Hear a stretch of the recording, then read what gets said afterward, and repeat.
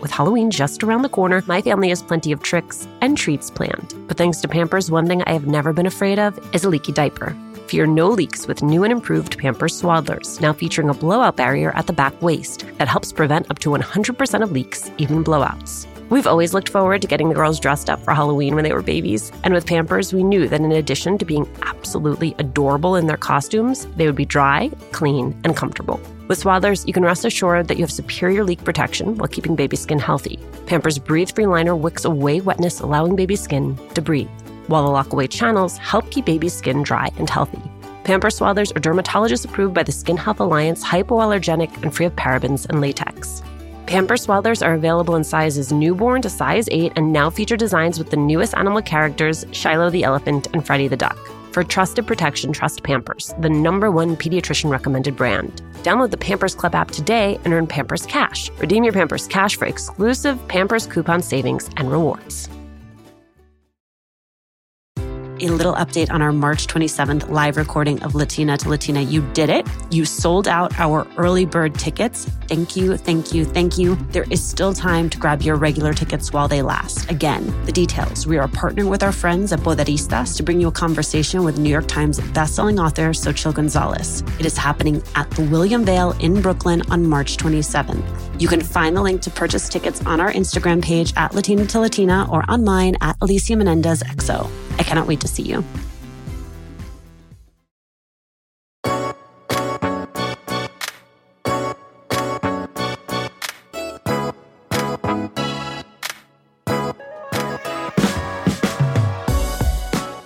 If you've ever worked out with Robin Arzón, the Vice President of Programming and Head Instructor at Peloton, you know she accepts nothing less than your best. She talks a lot about being fully present and committed, and that is exactly how she showed up for this conversation. We dig into her pivot from litigator to ultramarathoner and fitness instructor, the series of personal traumas that put her on this path, and how her new children's book, Strong Mama, is challenging our ideas about self-care.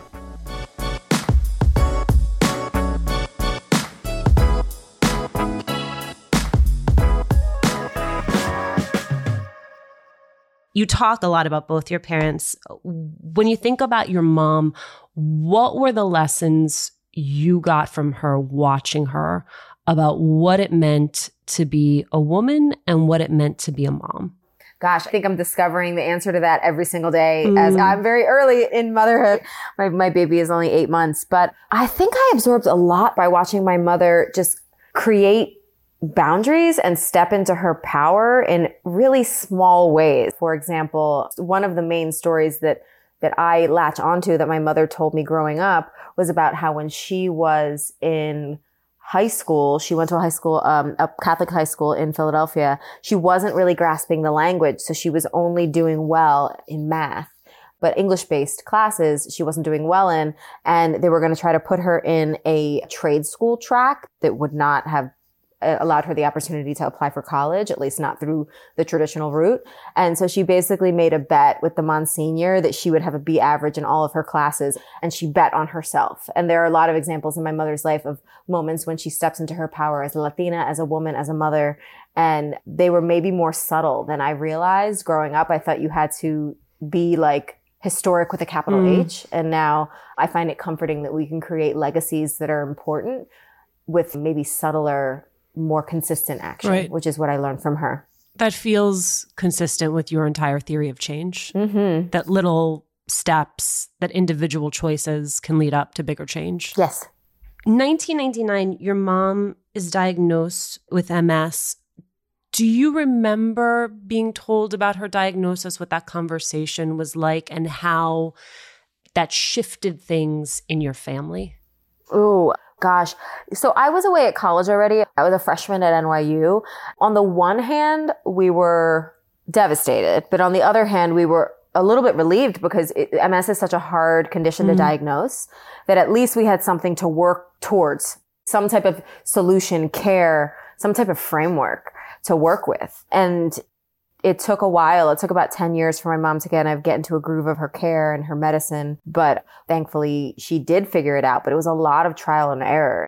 I don't remember the initial conversation, but I do remember the aftermath of just being like, how is she going to be today? And I just have to accept that and be her ally and be the strong one. For me, it was a little bit more distant, and that gave me even less control over something that was uncontrollable. That actually contributed to my running greatly because that was something that I could control. I could sign up for a race. I could raise money. I could get the word out on social media about this condition and what it's like to live with this condition through my mother's experience.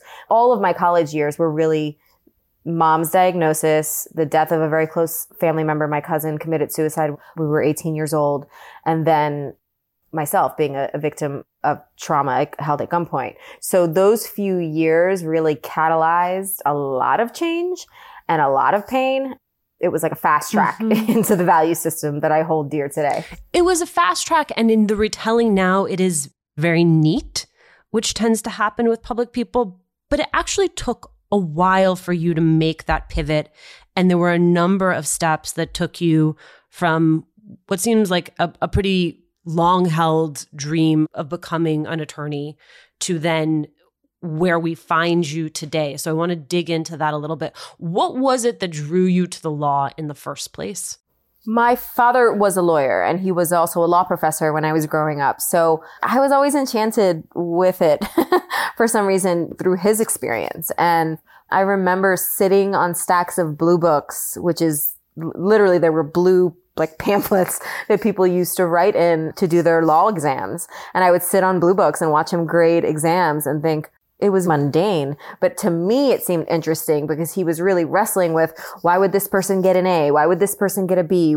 What are the arguments that you could make with words that would have value? So I think that was my first illustration of that kind of meritocracy. And I decided at a really young age, that's what I'm going to do. So I think I was like 10 or 11 years old when I said, I'm going to be a lawyer. You know, I have a very similar story. My dad is an attorney. I thought I would grow up, go to law school. He's an elected official. I thought I would run for public office. And for me, it was more about hitting a wall where I realized I was just trying to replicate someone else's life instead of figuring out what it was I wanted to do for myself. And you've said something that resonated with me, which is, it's not like you go to bed one day being like, I'm going to be a litigator. And then you wake up the next day and you're like, no, that's not right. I'm going to pursue another path. It is death, as you say, by 1,000 cuts. And I wonder if you can talk me through some of those moments where you begin to process that the path you are on is not the path that is actually meant for you. It wasn't as much in the practice of law. It was in the moments that I wasn't practicing. So I think I could have been a reasonably okay, in terms of like a happiness quotient, attorney.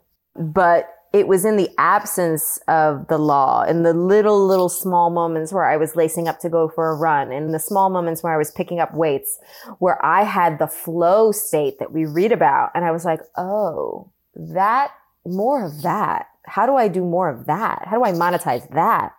Those were the breadcrumbs.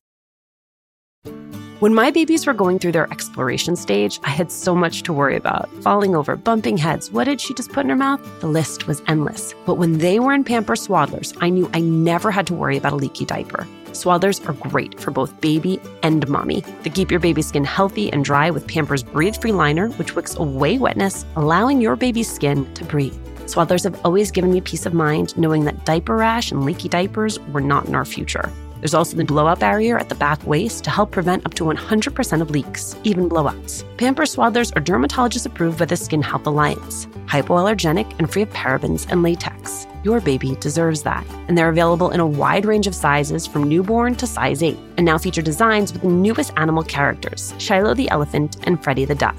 Having a diaper you can depend on is important, and it's why I have always loved Pampers, the #1 pediatrician-recommended brand. Download the Pampers Club app today to start earning rewards with every diapers and wipes purchase. Not to mention, get great parenting content with Pampers Club.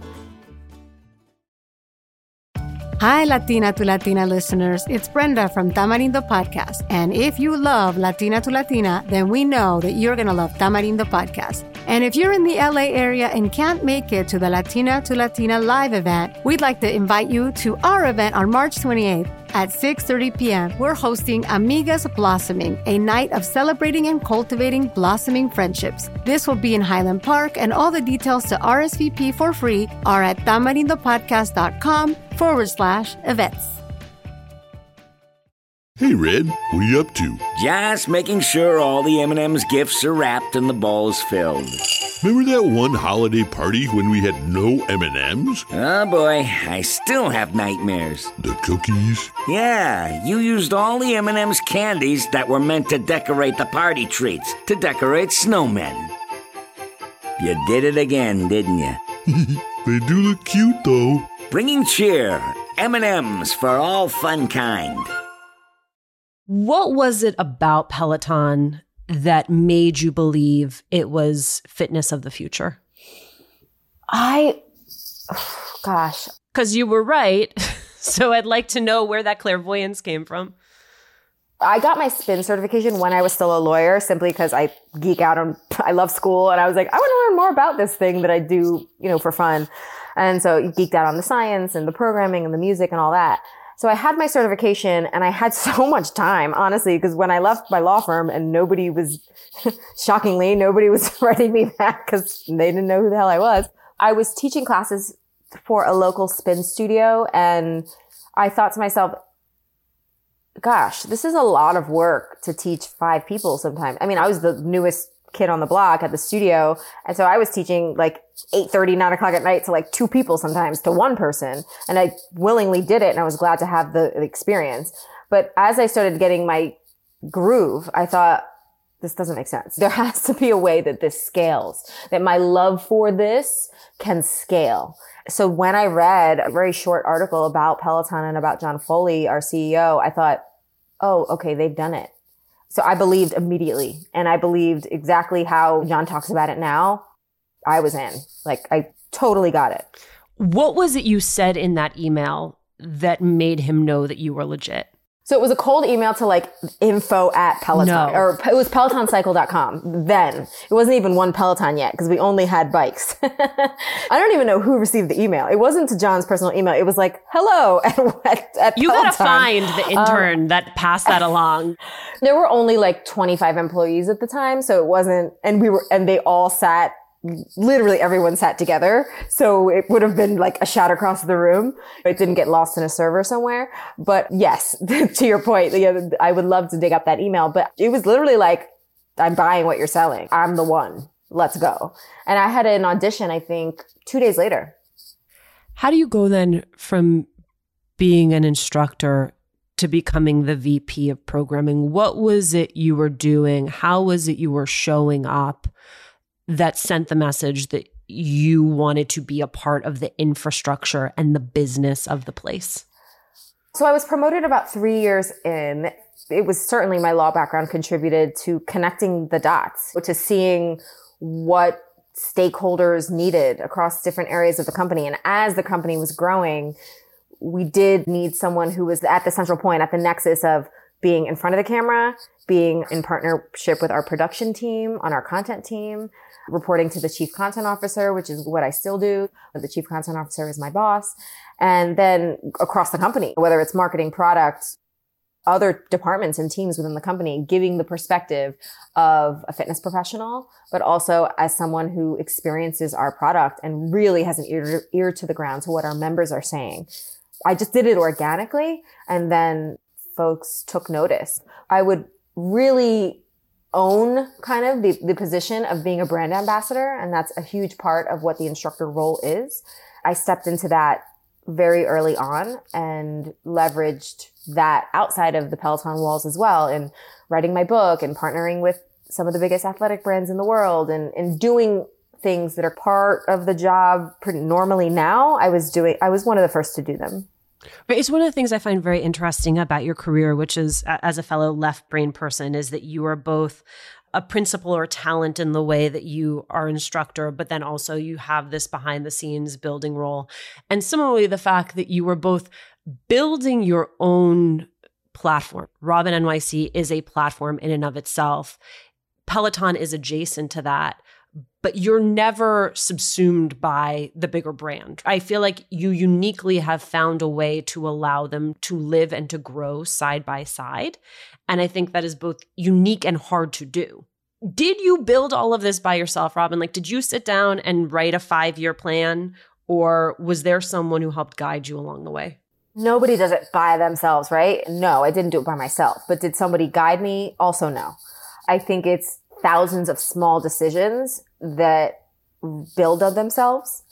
And it is having an understanding of who I am and what message I want to get out there. I realized early on that I am a fire starter. I want to light fires in people's lives, whether they're engaging with me through my book, through social media, through the Peloton platform, through a business partnership that I have.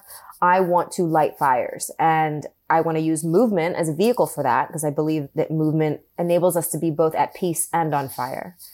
I was very intentional. I do vision boards. I journal. I do 5-year plans, 1-week plans, 1-day plans. I love plans. I love planners. I love journals. I love all of it. And I allow myself, you mentioned right brain, left brain. I allow myself the ability to dream as big and as fanciful as it could be, and then use a work back approach. Right. Or begin with the end in mind and be like, okay, so if I really were to do this crazy thing, what would I do today? Right. To make that even 0.1% more real? And that is, I think, what trips people up, is that folks can do the dreaming thing and they can do the list thing, but they don't necessarily meet in the middle. And I think all the right brains and all the left brains can learn something from each other, right?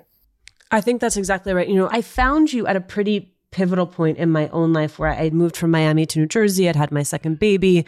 I have my own show on MSNBC. And the feedback I kept getting about anchoring the show was that they needed more of me.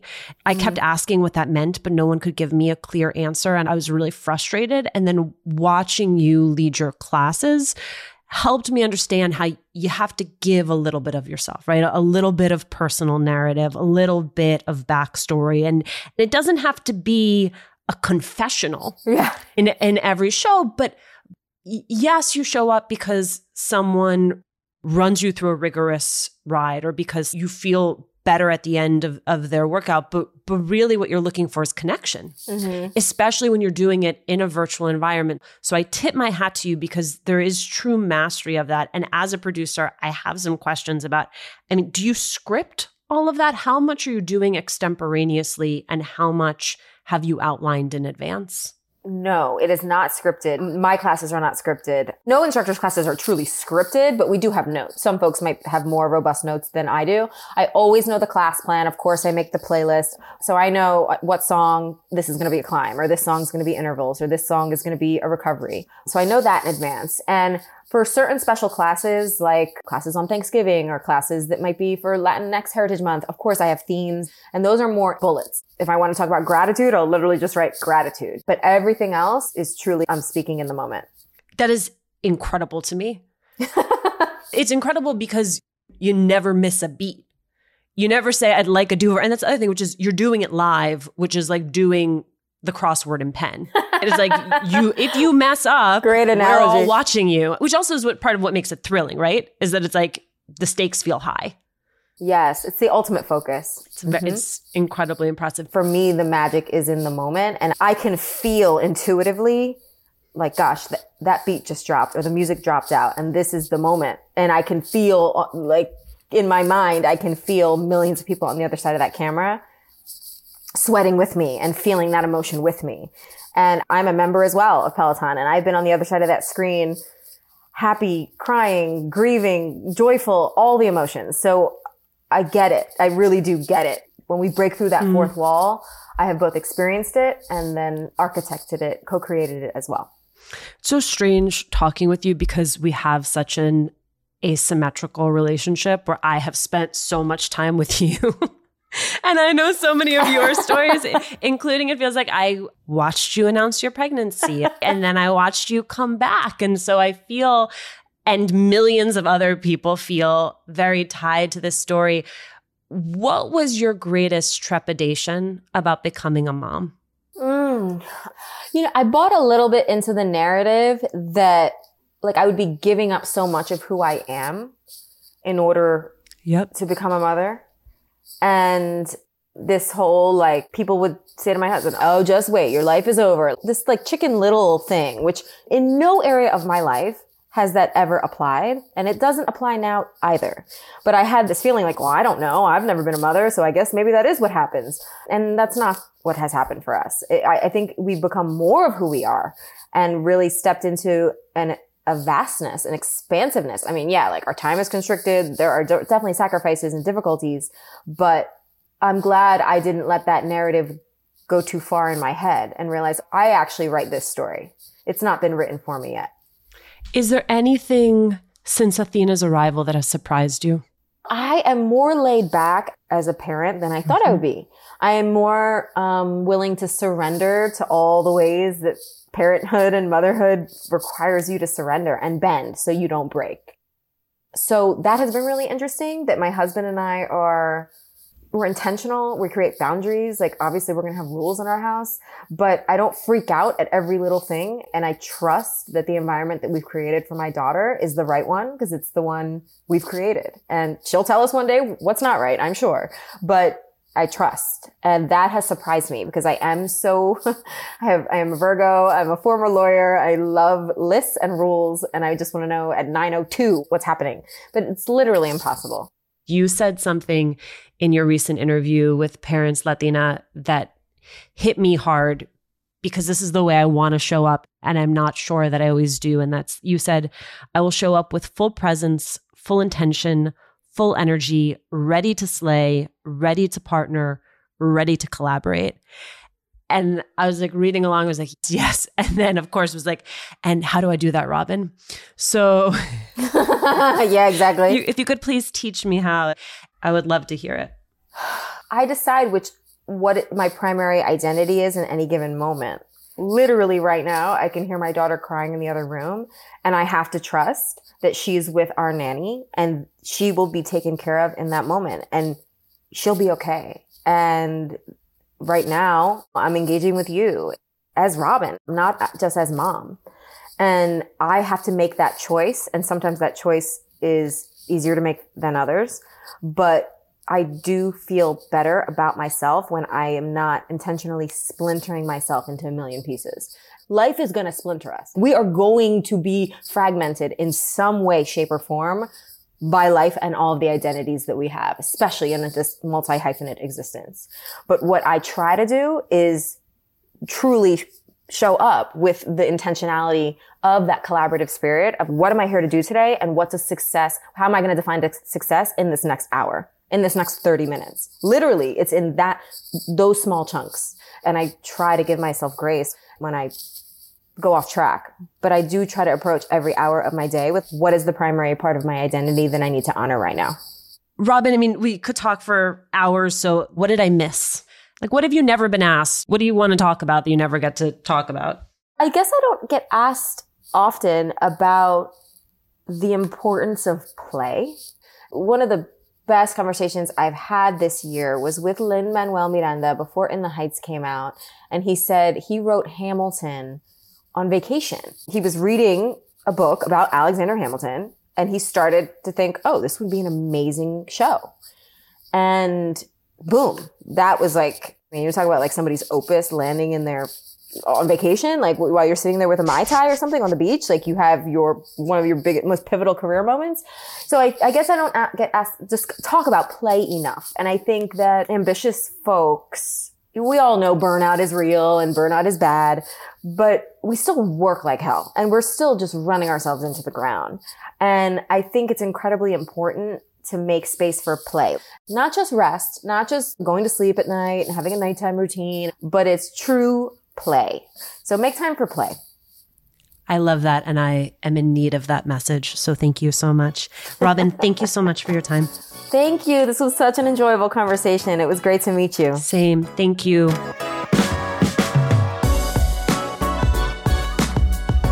Thanks for listening. Latina to Latina is executive produced and owned by Juleka Lantigua and me, Alicia Menendez.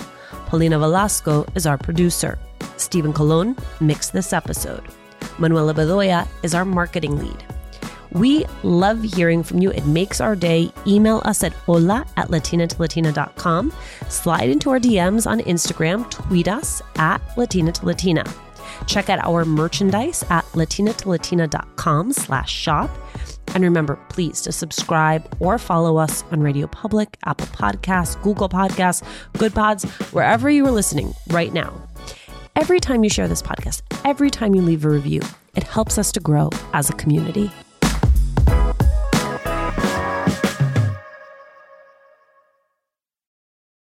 A little update on our March 27th live recording of Latina to Latina. You did it. You sold out our early bird tickets. Thank you, thank you, thank you. There is still time to grab your regular tickets while they last. Again, the details. We are partnering with our friends at Poderistas to bring you a conversation with New York Times bestselling author Xochitl Gonzalez. It is happening at the William Vale in Brooklyn on March 27th.